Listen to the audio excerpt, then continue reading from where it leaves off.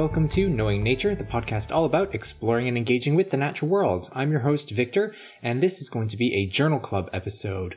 The article we're using today is a chapter from a book, Extraordinary Partnerships, How the Arts and Humanities Are Transforming America. And the chapter is by Holzer and Keller, and it's titled, Why Science is Not a Recipe, Expanding Habits of Mind Through Art. Now in this book chapter, the authors describe how they used art and poetry to enhance student learning in science. They put forward a case that there are many similarities between what artists and scientists do. As an example, they identify that both poets and astronomers observe, notice, describe, make connections, and identify patterns. But where the poet would describe and communicate using metaphor and analogy to connect with emotions, the astronomer might instead focus on precise systematic description and explanatory or predictive theories. They conclude that developing skills through artistic pursuits like noticing and describing details in a painting can also help develop student skills in scientific investigations. The authors also describe how poetry involves a poetic sensibility. That's the ability to describe things which are difficult to put into words. Meanwhile, scientific work is supported when one has a physical intuition of the subject. That's an understanding formed through direct experience. And both of these characteristics, the poetic sensibility and physical intuition, are mutually informative. If you develop yourself in one of these fields, this enhances your practice in the other. The authors round out their chapter with this quote, "We have identified ways to begin teaching habits of mind through which students realize that they need not distinguish themselves as a science person or an arts person. Rather, to understand and live the full richness of human experience, these ways of appreciating our surroundings must be seen and taught as complementary for all students, regardless of their primary interest or focus." Here with me to discuss this chapter are Paul, Melissa, and Charlotte. Welcome to the show, everyone. So, Paul, welcome back to the show. You've been here before. Could you give us just another quick introduction of who you are? Also, in your sort of teaching, do you tend to lean a bit more arts, a bit sciences, or a bit of both? So, my name's Paul. I am Learning Manager at London Wetland Centre, which is part of Wildfowl and Wetlands Trust. And I've got to be honest, I do lean very heavily towards the science. So next we have Melissa. Welcome to the show, Melissa. And again, as this is your first time on the show, could you tell us a little bit about yourself? And again, do you lean arts, science, or a little bit of both? Thank you for having me, Victor. My background is actually in anthropology. And anthropology is it's usually called the most humanistic of the sciences or the most scientific of the humanities. So I think I fall pretty down the middle. In terms of when I'm educating, I think it depends on the audience. So maybe I skew a bit towards the sciences just because of the nature of where I teach, which is at the museum. And Charlotte, again, welcome to the show. So again, do you lean a bit more arts, science, or a bit of both? Thanks for having me here, Victor. So I'm a science educator at the Natural History Museum, so obviously have a bit of a scientific skew there, but my background was in archaeology for my BA, and I've since been an actor and artist for a number of years, freelance and commission-based, and then kind of skewed my career into the heritage and went back to what I studied. So again, a bit of a hodgepodge, but I think I do see the world a bit more with that artistic lens. So let's dive right into the subject, I guess. This book chapter is talking more about science education than about environmental education specifically. So I'm curious, we've all kind of been in the field at a bunch of different settings. What's your sense of where environmental education tends to sit in terms of between arts and sciences? Let's start with Paul. It all depends who you talk to, but I think in the minds of a lot of schools, it's science because of the curriculum links. Obviously, it all links into biology and geography and that sort of thing. So I think most teachers would see an environmental education school trip as being linked to the science and geography areas that they're studying with the children.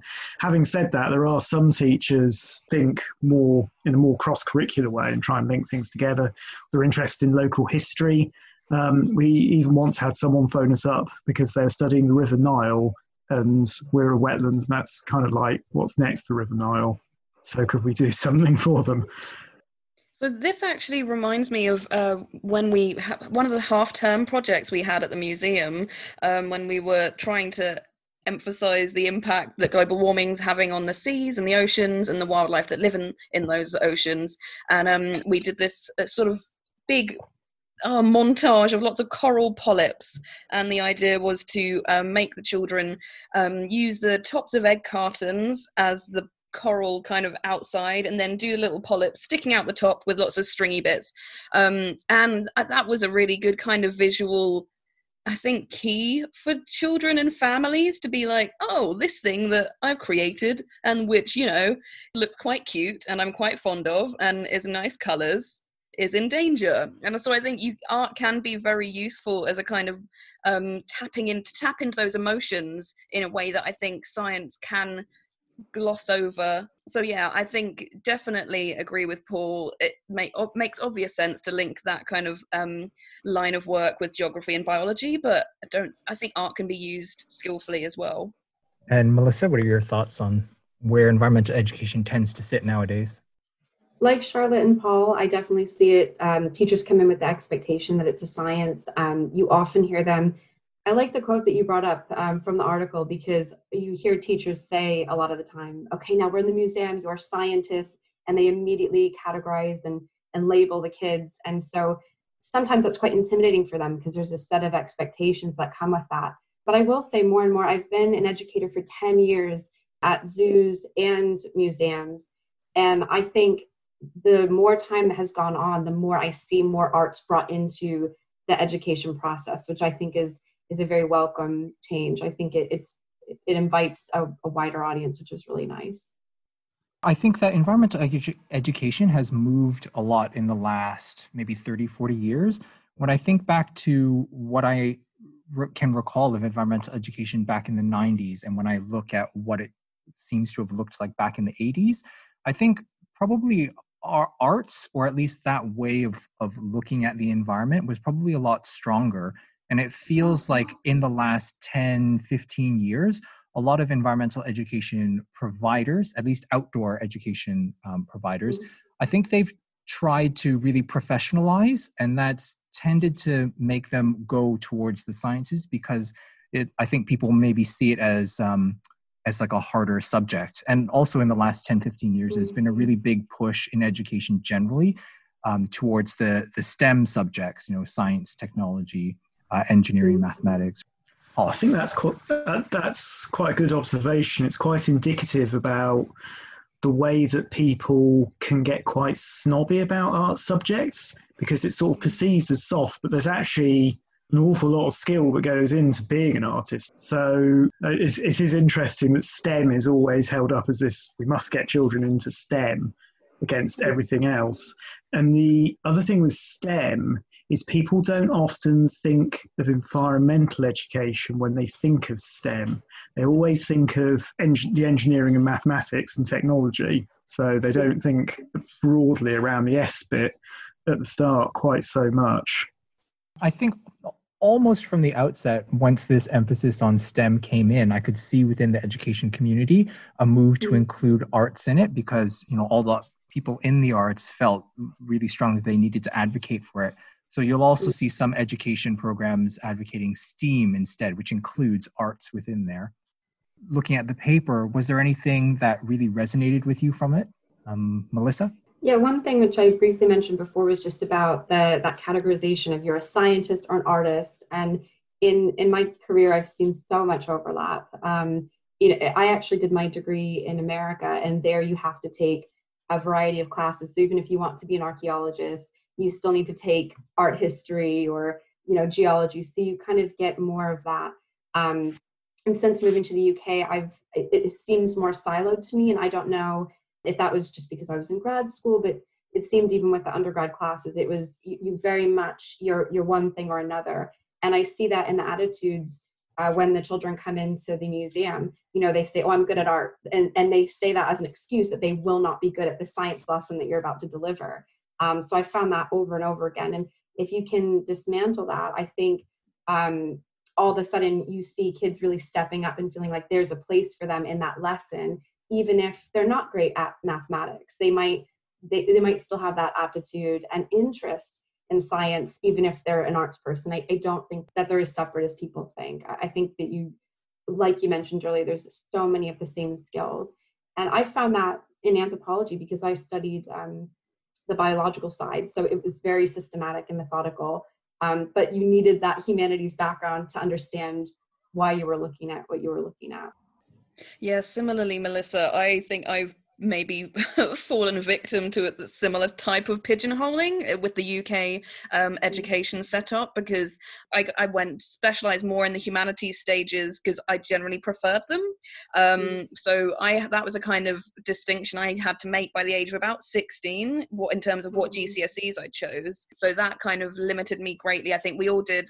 Yeah, we did do science in GCSE as well, but then obviously in the A levels, that got even more narrowed. And I remember being so jealous looking at the American education system in terms of just the huge variety of modules you could do. Because I had a meeting with my head teacher, and I tried to do about 5 or 6 A levels because I was like, I don't want to give one up yet, I went into my degree because I thought it was a little bit of a best of both worlds, because it did have the options to do the more, as you say, biology focused modules. I did tailor it in the history of art, but was that because I'd already mentally pigeonholed myself from the age of about 16 in terms of where I was tailoring my education? Or was it actually because I was better at them, or I liked them more? I don't know.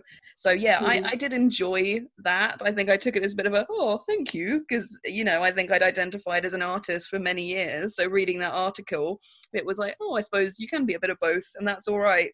Yeah, so I found that even in anthropology, the way our school broke it down, you were cultural and linguistics if you wanted more of the humanities side, and archaeology and biological anthropology were more on the science side. And then they break it down further between, are you digging, are you doing the arts of archaeology, or are you going to do the biological side, which is analyzing animal bones? So I do think there's a lot of pressure to kind of figure out which type of person you are.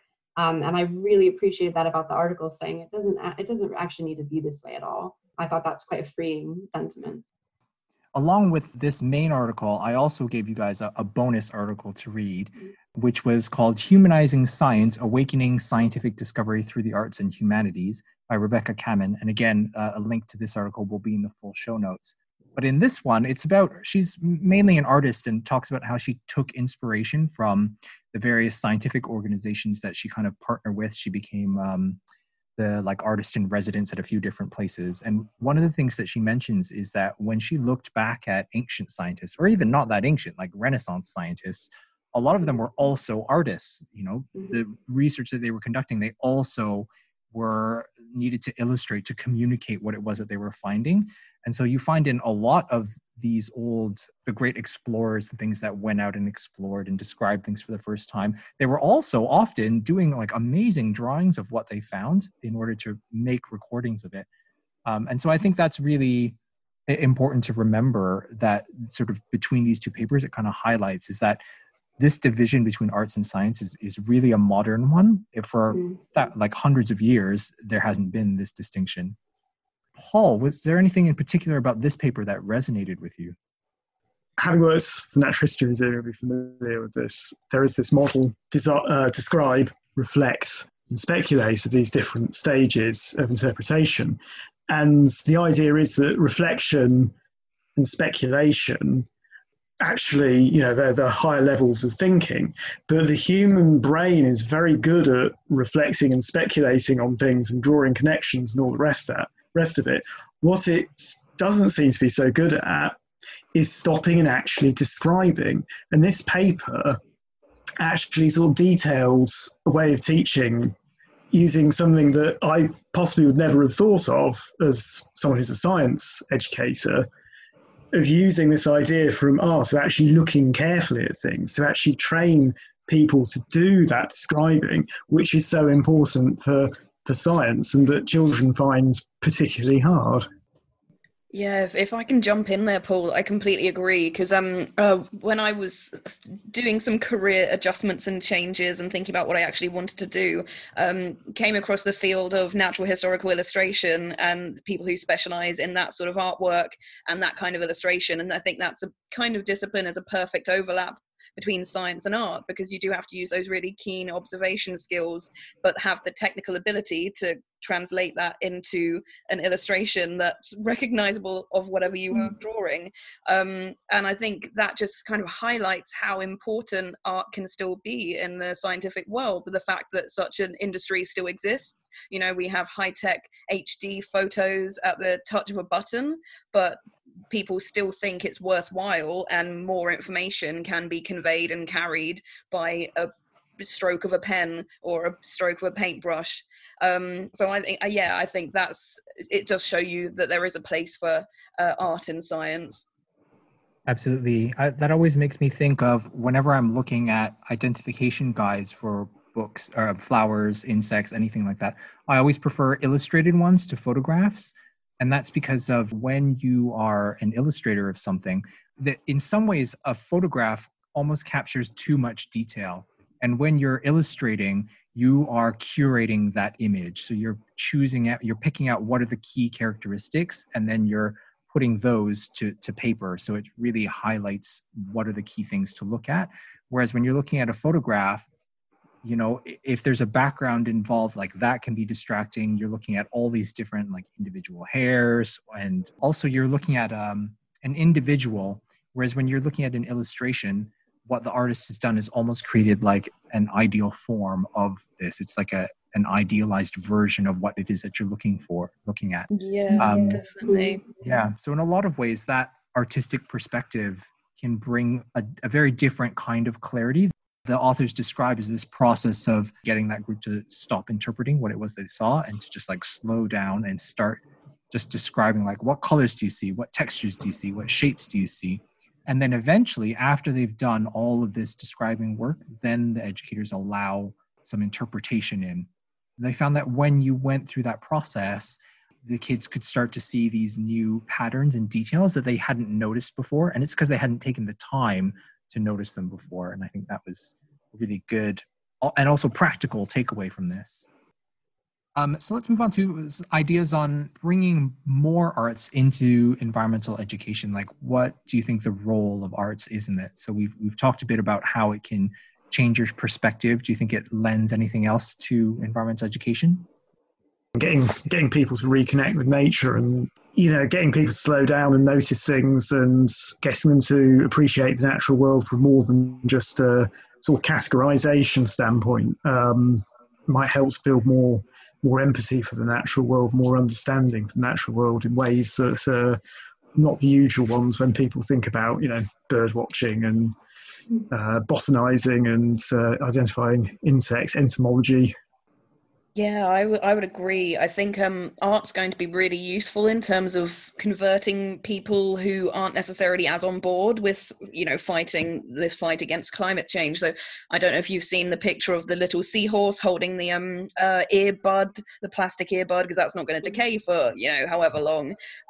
So I think those kind of photography is going to be useful in terms of driving home how important and how dire this situation is. If there's actual photographic evidence of the ice caps melting, of a sad polar bear, I think those kind of visual things that will really create some sense of emotiveness to this problem, I think will actually be really useful to trying to make other people stand up and take notice of it.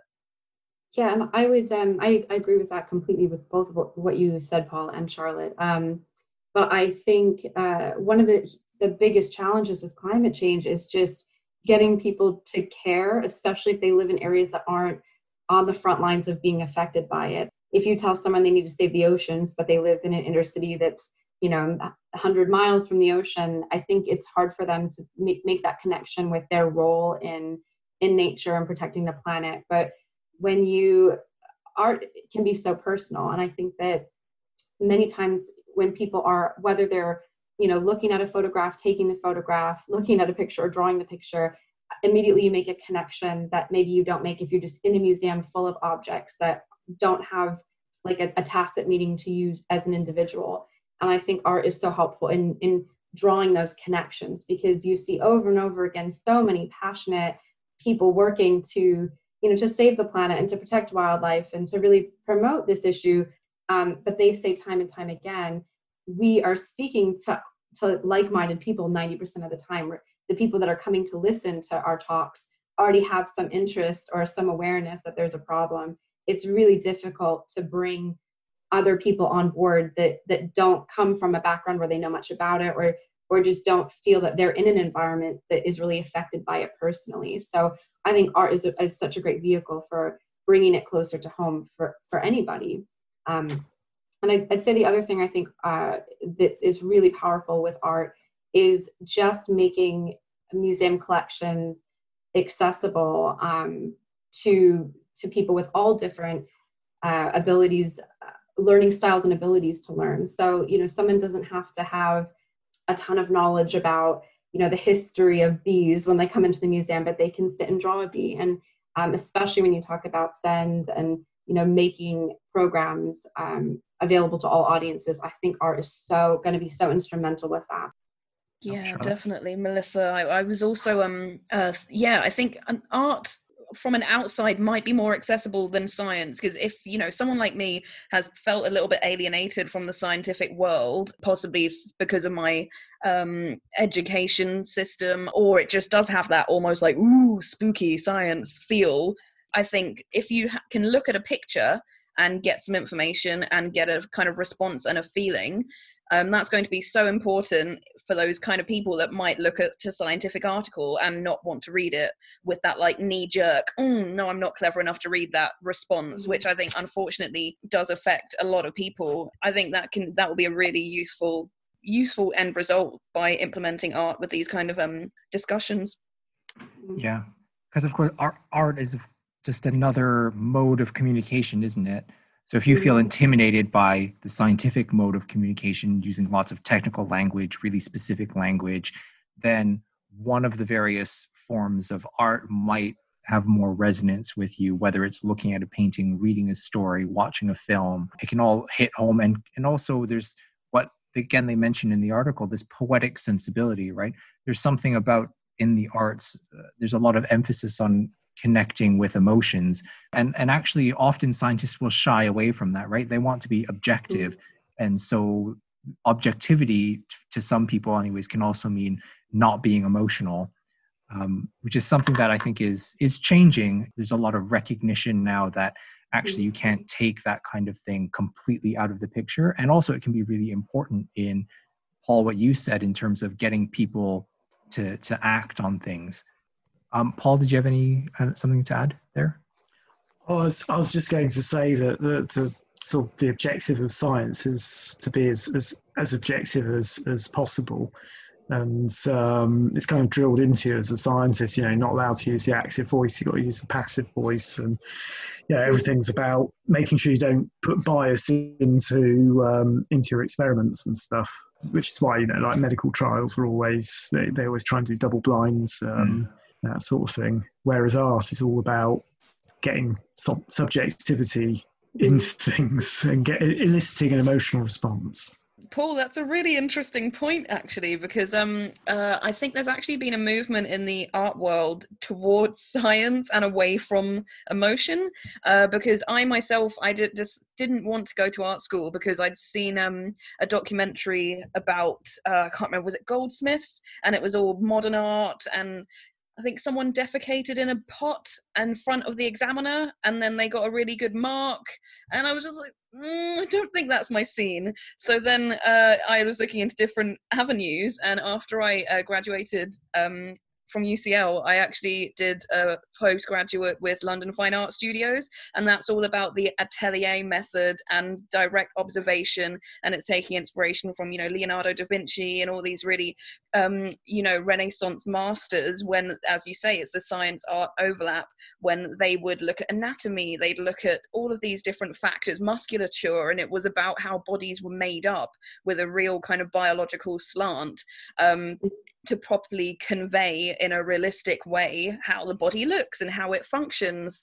To do that, you need to know how a body's made up in terms of muscles, skeletons. So I myself, in my kind of artistic world, did kind of want to specialize that more in the scientific area of art, because the new, maybe more emotional side of art just didn't really appeal to me. I wanted to do something well, and I was like, let's just be really technically good at this. I'm not sure I'm quite there yet, but that was my ambition, rather than making people feel things. So yeah, I think even in the art world, there has been maybe this movement against more modern forms of art.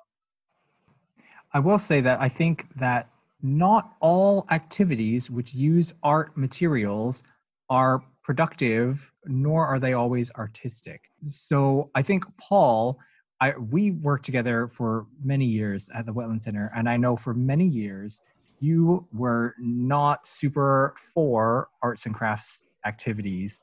And it's because I think in your mind, an arts and crafts activity was a coloring sheet. You sit and you do a coloring sheet. Yeah. And I think I agree with that sentiment in some ways, is that just because you're using an art material does not mean that you're doing art, and it doesn't mean you're doing anything particularly productive. And while I think coloring sheets have their place, like they're useful for developing those fine motor skills, so it's got its place. However, if you're trying to get across a particular scientific or an environmental concept, I will say that not all things are particularly good. Ironically, we replaced arts and crafts activities with more Forest Schools influenced activities, which were much more about sort of child-centered learning, which often had an artistic side to them. So we kind of replaced what you always used to refer to as busy work with something that actually was quite meaningful, was a really good learning experience. So but I didn't like the old arts and crafts sessions. For me, it comes down to the objective of the activity. So if someone, again, wants to just keep children busy, and there's no organization and just a lot of arts and crafts looking things on a table, I don't know that they're going to get a scientific lesson from that. But I think for me, art is great as a tool, towards that you're using towards an objective, and to be honest, you could have it stand alone, because there might be an objective in that. But I think just aimlessly shoving arts and crafts at children probably won't have, the desired learning outcome that you may want. So I'm with you, Paul. I agree. I think you can really misuse art in terms of it is a bit of a time filler. It's I need a cup of tea. Let's just get the kids doing some drawings. There's no kind of aim. A lot of what this paper describes is more on the art appreciation, like art literacy side of it. Like they're using those skills of when you're looking at something artistic, or when you're reading a poem, breaking it down, breaking it apart, and then using that kind of skill, applying it in a scientific context. Like that's a lot of what's going on, what they're describing. And so there's that side, which I think doesn't happen very often in environmental education anyways. Very often it's the other way around, where you're taking the scientific concepts and then you're taking maybe inspiration from that and applying it through an artistic medium. So if you're learning about habitats, you might draw a picture of a habitat, you might paint a habitat, you might use mixed media to create a diorama of the habitat. And those are all, really great, valid ways of doing it, because it's, you do need to demonstrate an understanding of it, or in a well-designed activity anyways, where depending on how the teacher is going to assess it, you might be looking for the student to show that they've understood all the different components of the habitat, different niches that animals might live within there. And then they've put those components in there. Maybe they've described it with an artist's statement. Like that's a well-constructed art activity that's based on the science. But the step before that could also involve art. You could be looking at other artists' works, looking at a habitat and then breaking it down as an introduction to the topic maybe. I found that part really interesting where they talked about they were showing children pictures of a river and then they were taking them to the river later so that they'd already have those observation skills. They will have practiced them and then they're kind of applying them. And I've never thought about it that way. Yeah, so like you were saying earlier, Victor, where you've seen the art go one direction, I've actually same. I've never seen it go the other way, where you're looking at the art first to then help you explore this natural environment. And I think that's a really interesting concept, and one that I think could be relatively easily applied in museum settings, but I haven't seen it done yet. But it would be very interesting to see what that would look like. Yeah, absolutely. I think the Wildfowl and Wetland Trust on that topic, has a strong, there's like a strong arts connection there. Peter Scott, who's founded the Wildfowl and Wetland Trust, one of his big passions in life was actually art, and he would often paint wetland scenes. It's interesting. There's a lot of potential. I think a lot of sites have that. A lot of artists and photographers do visit these outdoor wildlife reserves, outdoor education sites. Peter Scott's a good example because, you know, the art was kind of integral to the science as well, because he did the big research project where he painted the beaks of the swans. I can't remember off the top of my head if it was Hoopers or Buicks. I think it was Buicks. Because each swan has individual patterns on its beaks. So they could track which swans were coming back each year from those individual face patterns. And he basically did it by painting their portraits, which is that's really cool. He used his skills as an artist to then inform his work as a conservationist, which in some ways, yeah, we don't make enough of. It's like people often forget that Beatrix Potter was a conservationist, and of course she was also a very talented artist. That. Yeah, she was a mycologist as well, actually.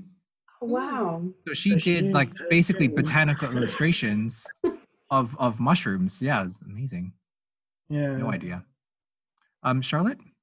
Yeah, I think art must have always played a role in these kind of like scientific discoveries and observations. So even sort of thinking about Turner and his kind of studies of the different skies and how the waves work, I'm sure it must have had some kind of influence. Yeah. And I actually came across, I also do painting events, with sort of social sip and paint type events, and lead those. And I've read into Van Gogh's Starry Night, and apparently there's been some connection to where he placed the stars. It matched up with some astrological event that would have fitted in with when he was looking out of his window of the asylum, painting that specific sky, or remembering to paint it, because he actually did it the next day. So yeah, I think there must something about an artist's observation skills. There is some like untapped potential there in terms of scientific discovery. A final thought that came out of this paper for me that I quite liked was they were talking about how when they introduced the topic, they were talking about astronomy. That was it. And you might use the scientific method in order to investigate a particular question. And one of the cornerstones of like the scientific method is, right, you've got to use like controlled experiments. But when you're talking astronomy, you have no control over these astronomical bodies, right? There's nothing you can do about it. So you can't do a controlled experiment. And so the question then is like, well, is astronomy a science then if you can't do these controlled experiments? And what they got the kids to start thinking about was, rather than the scientific method, thinking about the scientific process, which I think is a really important point, because when you talk about the scientific method, you think more along the lines of a recipe, which is hence the title of this paper. Science isn't a recipe. You can't just follow it. It's a process. And when you think of a process, it's more of a way of working, which I think lines up a lot more with what science is in practice. And so it's that like systematic description, characterization, and it's also not a linear process, right? It doesn't just go in a straight line. Very often, once you've made those systematic descriptions and those hypotheses, you go back to the beginning, you make more observations and see whether it lines up with your predictions from before. And then, it continues in this iterative process, which again it's not a recipe. It's not something it's a way of working rather than a specific do step 1, then do step 2. Last question. Has this paper made you want to try anything a bit different in your practice? I think for me, what really got me was the idea that, again, they'll look at a picture to then help them look at something that they might see in real life. So that's something that I'd be interested in trying maybe in some of our activities, because I think a picture is a lot less intimidating, especially if you've got someone with language barriers or, again, learning barriers or any sort of communication barrier. If you're showing them a picture, it invites them to, they already feel that they can participate quite easily.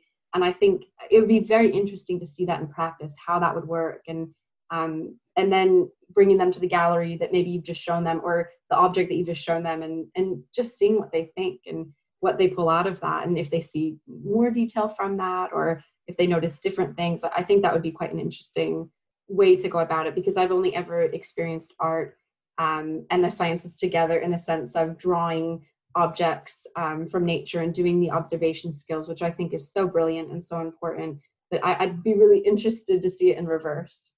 My kind of takeaway from reading the article was I just found it quite bolstering. I think it might make me feel a bit more confident going into a learning environment, and sort of being quite proud of the fact that I have an artistic background as well as my other experiences and expertise. I think in the past that might have been a bit sort of like, oh no, how did I get into the Natural History Museum when, did I not specialize in science enough to do this, and everyone else is an expert in geology and astronomy and whatever else, like how did I get here? So I think it's going to give me a bit of a boost in terms of I've got important experiences and abilities to offer that might make that learning experience much better for someone who comes in, because I'll be able to see things in a slightly different way. So I'd found it just generally quite bolstering that you can have one foot in either discipline. Paul?